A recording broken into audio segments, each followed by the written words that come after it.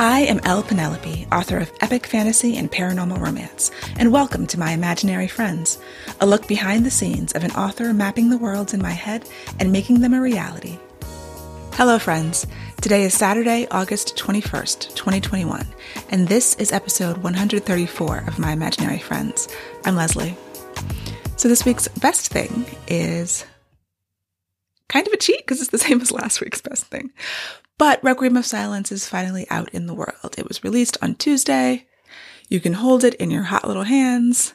It is the longest of the Earthsinger Chronicles. It is the last book of the Earthsinger Chronicles. And I finally have a finished fantasy series that can be binged at will. So, end of an era. It was a good release week. I had an event with K.R. Snow Rivera, the fantasy author, who is amazing. And I just love talking to her. She's always so thoughtful. She has wonderful questions. She has a really great conversation. If you haven't read her books, then definitely rectify that situation. She has a trilogy that starts with The Tiger's Daughter, and then there's The Phoenix Empress and The Warrior Moon. They are set in an Asian-inspired fantasy world. And they're just like beautifully written and quite delightful. So definitely check those out. I also recorded a video interview, and I will let you guys know when it's out, with Bobby Dumas, who is a romance novel advocate and reviewer. And I did other things too. I went and signed the books at Charm City Books, which is a Baltimore bookstore where I was doing the pre-order signings. If you wanted to order signed books, there was like a snafu with the shipping, so they didn't go out as quickly as I would have liked. So I apologize to all of you who pre-ordered signed books. They have gone out as of Friday, and you should be getting them very, very soon if you're listening to this in real time. There is some sad news to report amidst all of the wonderfulness of Earthsinger Chronicles. There will not be an audiobook of Requiem of Silence, at least at this time. So Macmillan Audio has the rights to the audiobooks. They produced the first three novels.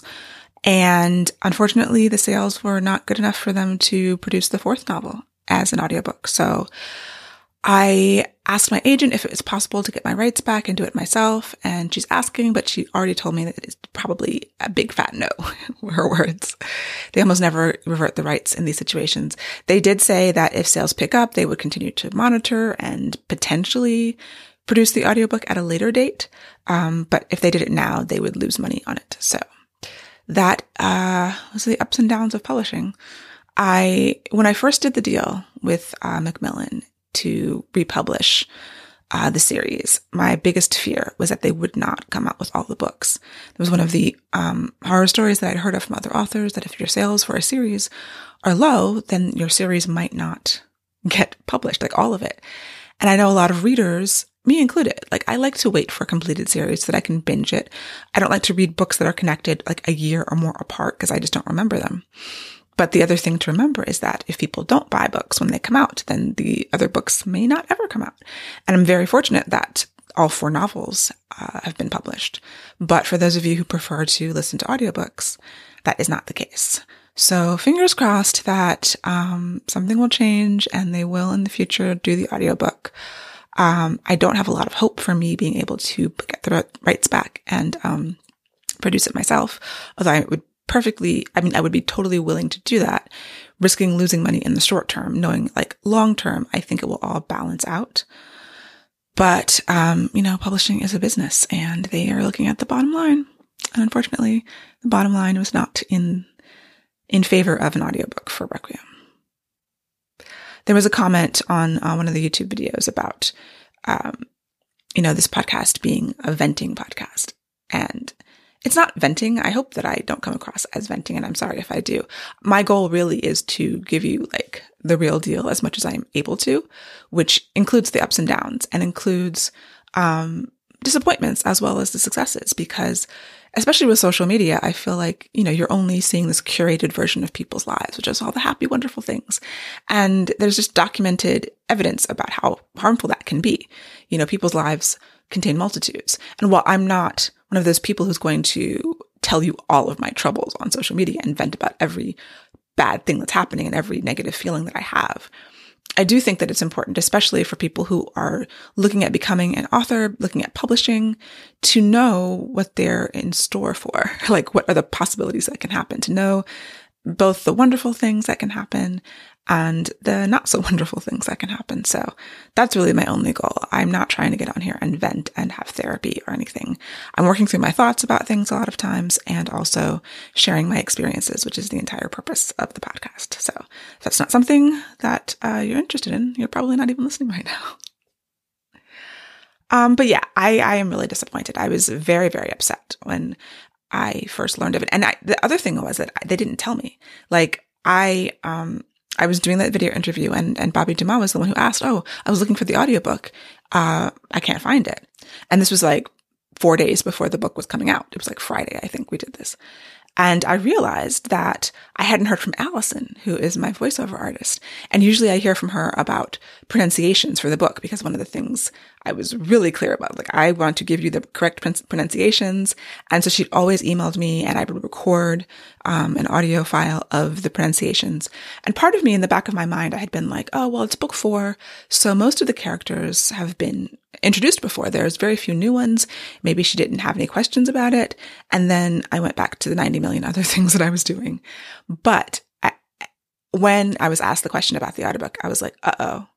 My gut was like, they're not making it. Because as we had talked about a few weeks ago, my royalty reports, I knew that, each book in the series had fewer sales than the one before, and so I thought that this was a possibility once I sat down to think about it. And that was the case. So yeah, it would have been nice to have been given a heads up. But that's just another publishing thing. You're not always going to be in great communication with all of the various factors and people involved and companies involved in your work coming out in the world.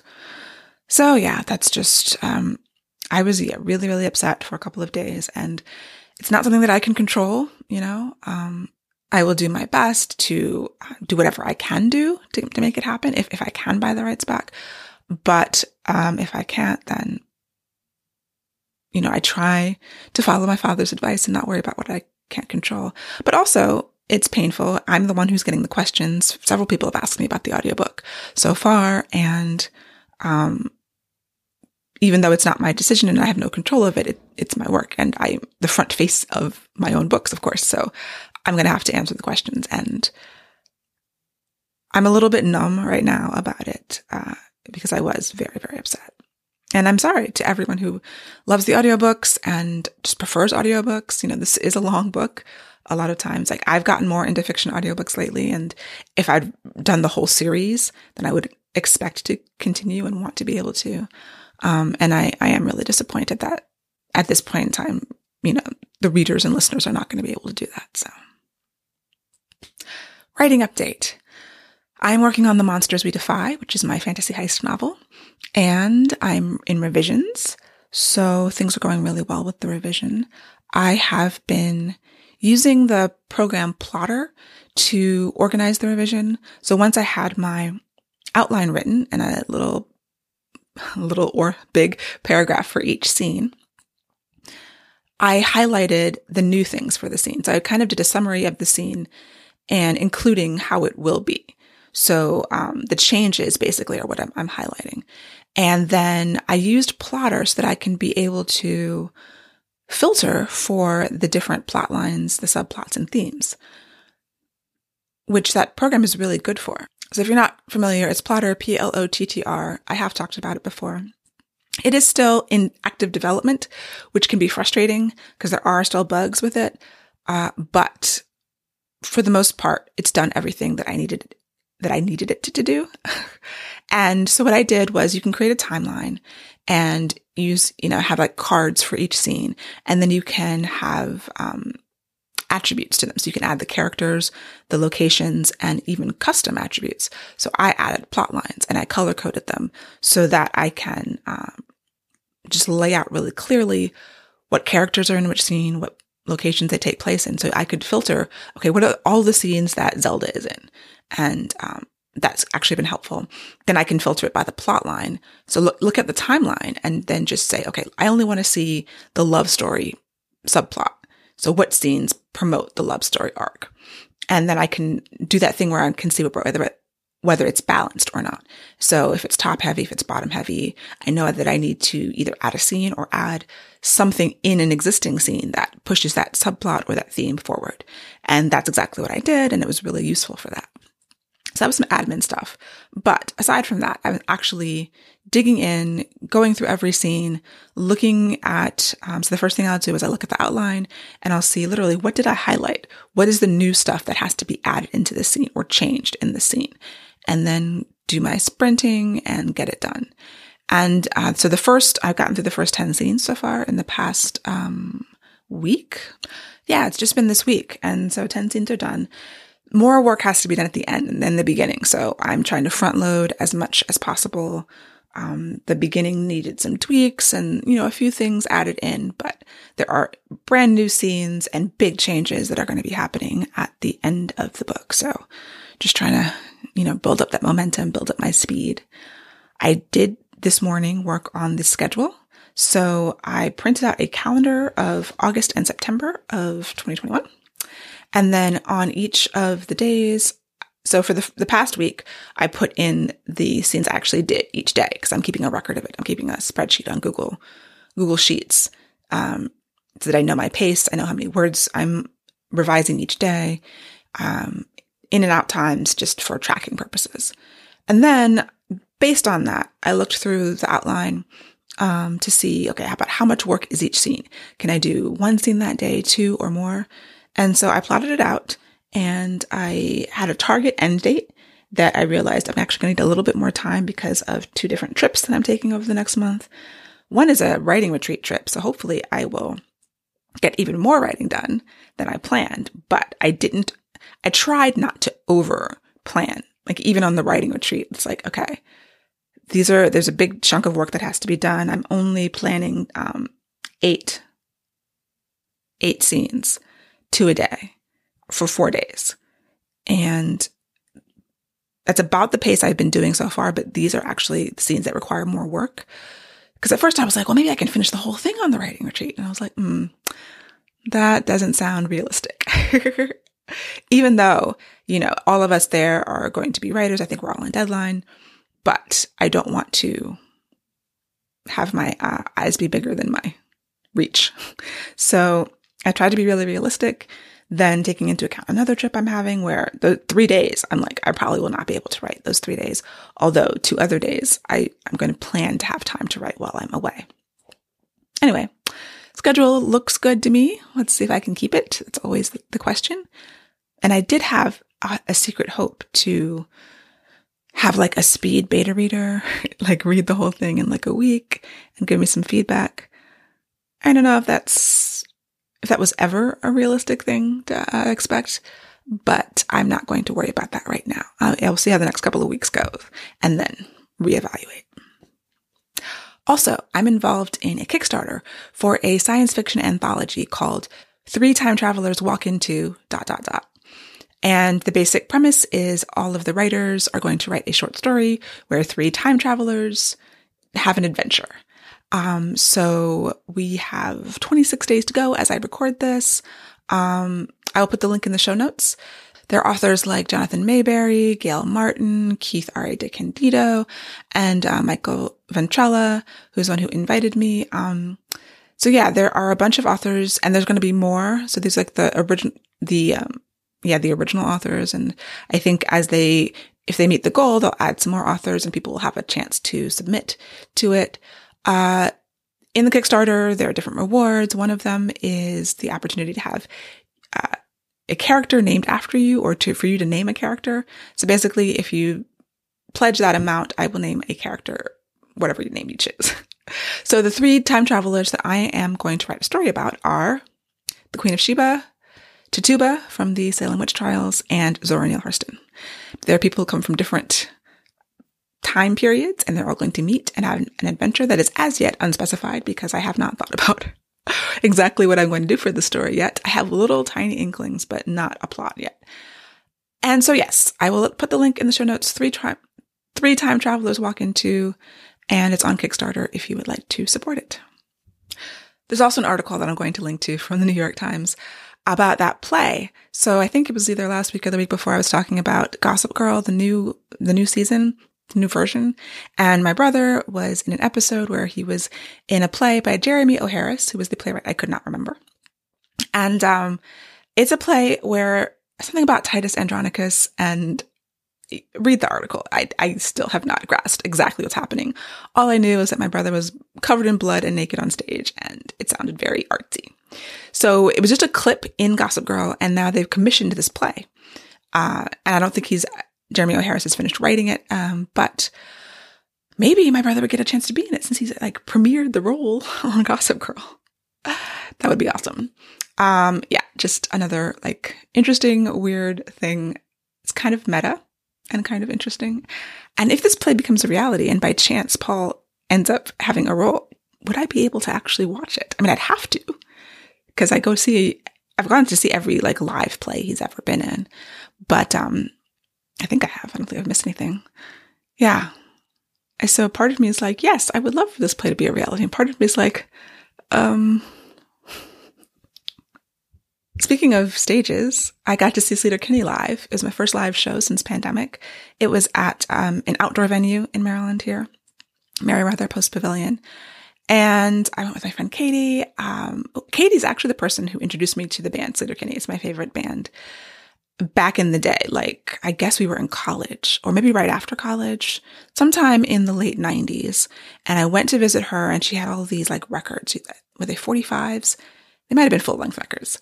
And I was just hanging out at her apartment. I started playing the records, and she had Dig Me Out and The Hot Rock, which are still my favorite Sleater-Kinney albums because they're the first ones I heard.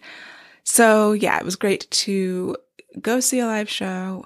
We were outside, but we were still masked. And there was a good amount of space. Like, I think a lot of people either didn't show up. We were so at this place, there are like built-in seats, and then there's like a grassy area. So I always get the built-in seats because I don't like sitting on the grass.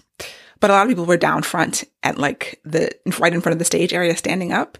And normally that's like the best way to see a show, but I'm still not comfortable like being shoulder to shoulder with that many people. So we sat in the stands. It was a very like middle-aged crowd because it was Wilco. It was headlining, which I didn't realize. And honestly, we did not stay to see Wilco. I was like, I've seen who I came to see when Sleater-Kinney went off stage.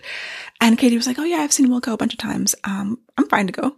Like, you know, she wanted to go home, tuck her daughter into bed. I just wanted to sleep. So we are not the same concert goers we were 20 years ago. That's for sure.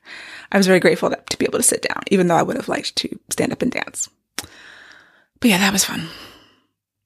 And I have some more questions for the QA segment. As a reminder, if you have a question for me that you would like me to answer on the podcast, just write podcast@lpenelope.com with your question. So shout out to Maxine for these new questions.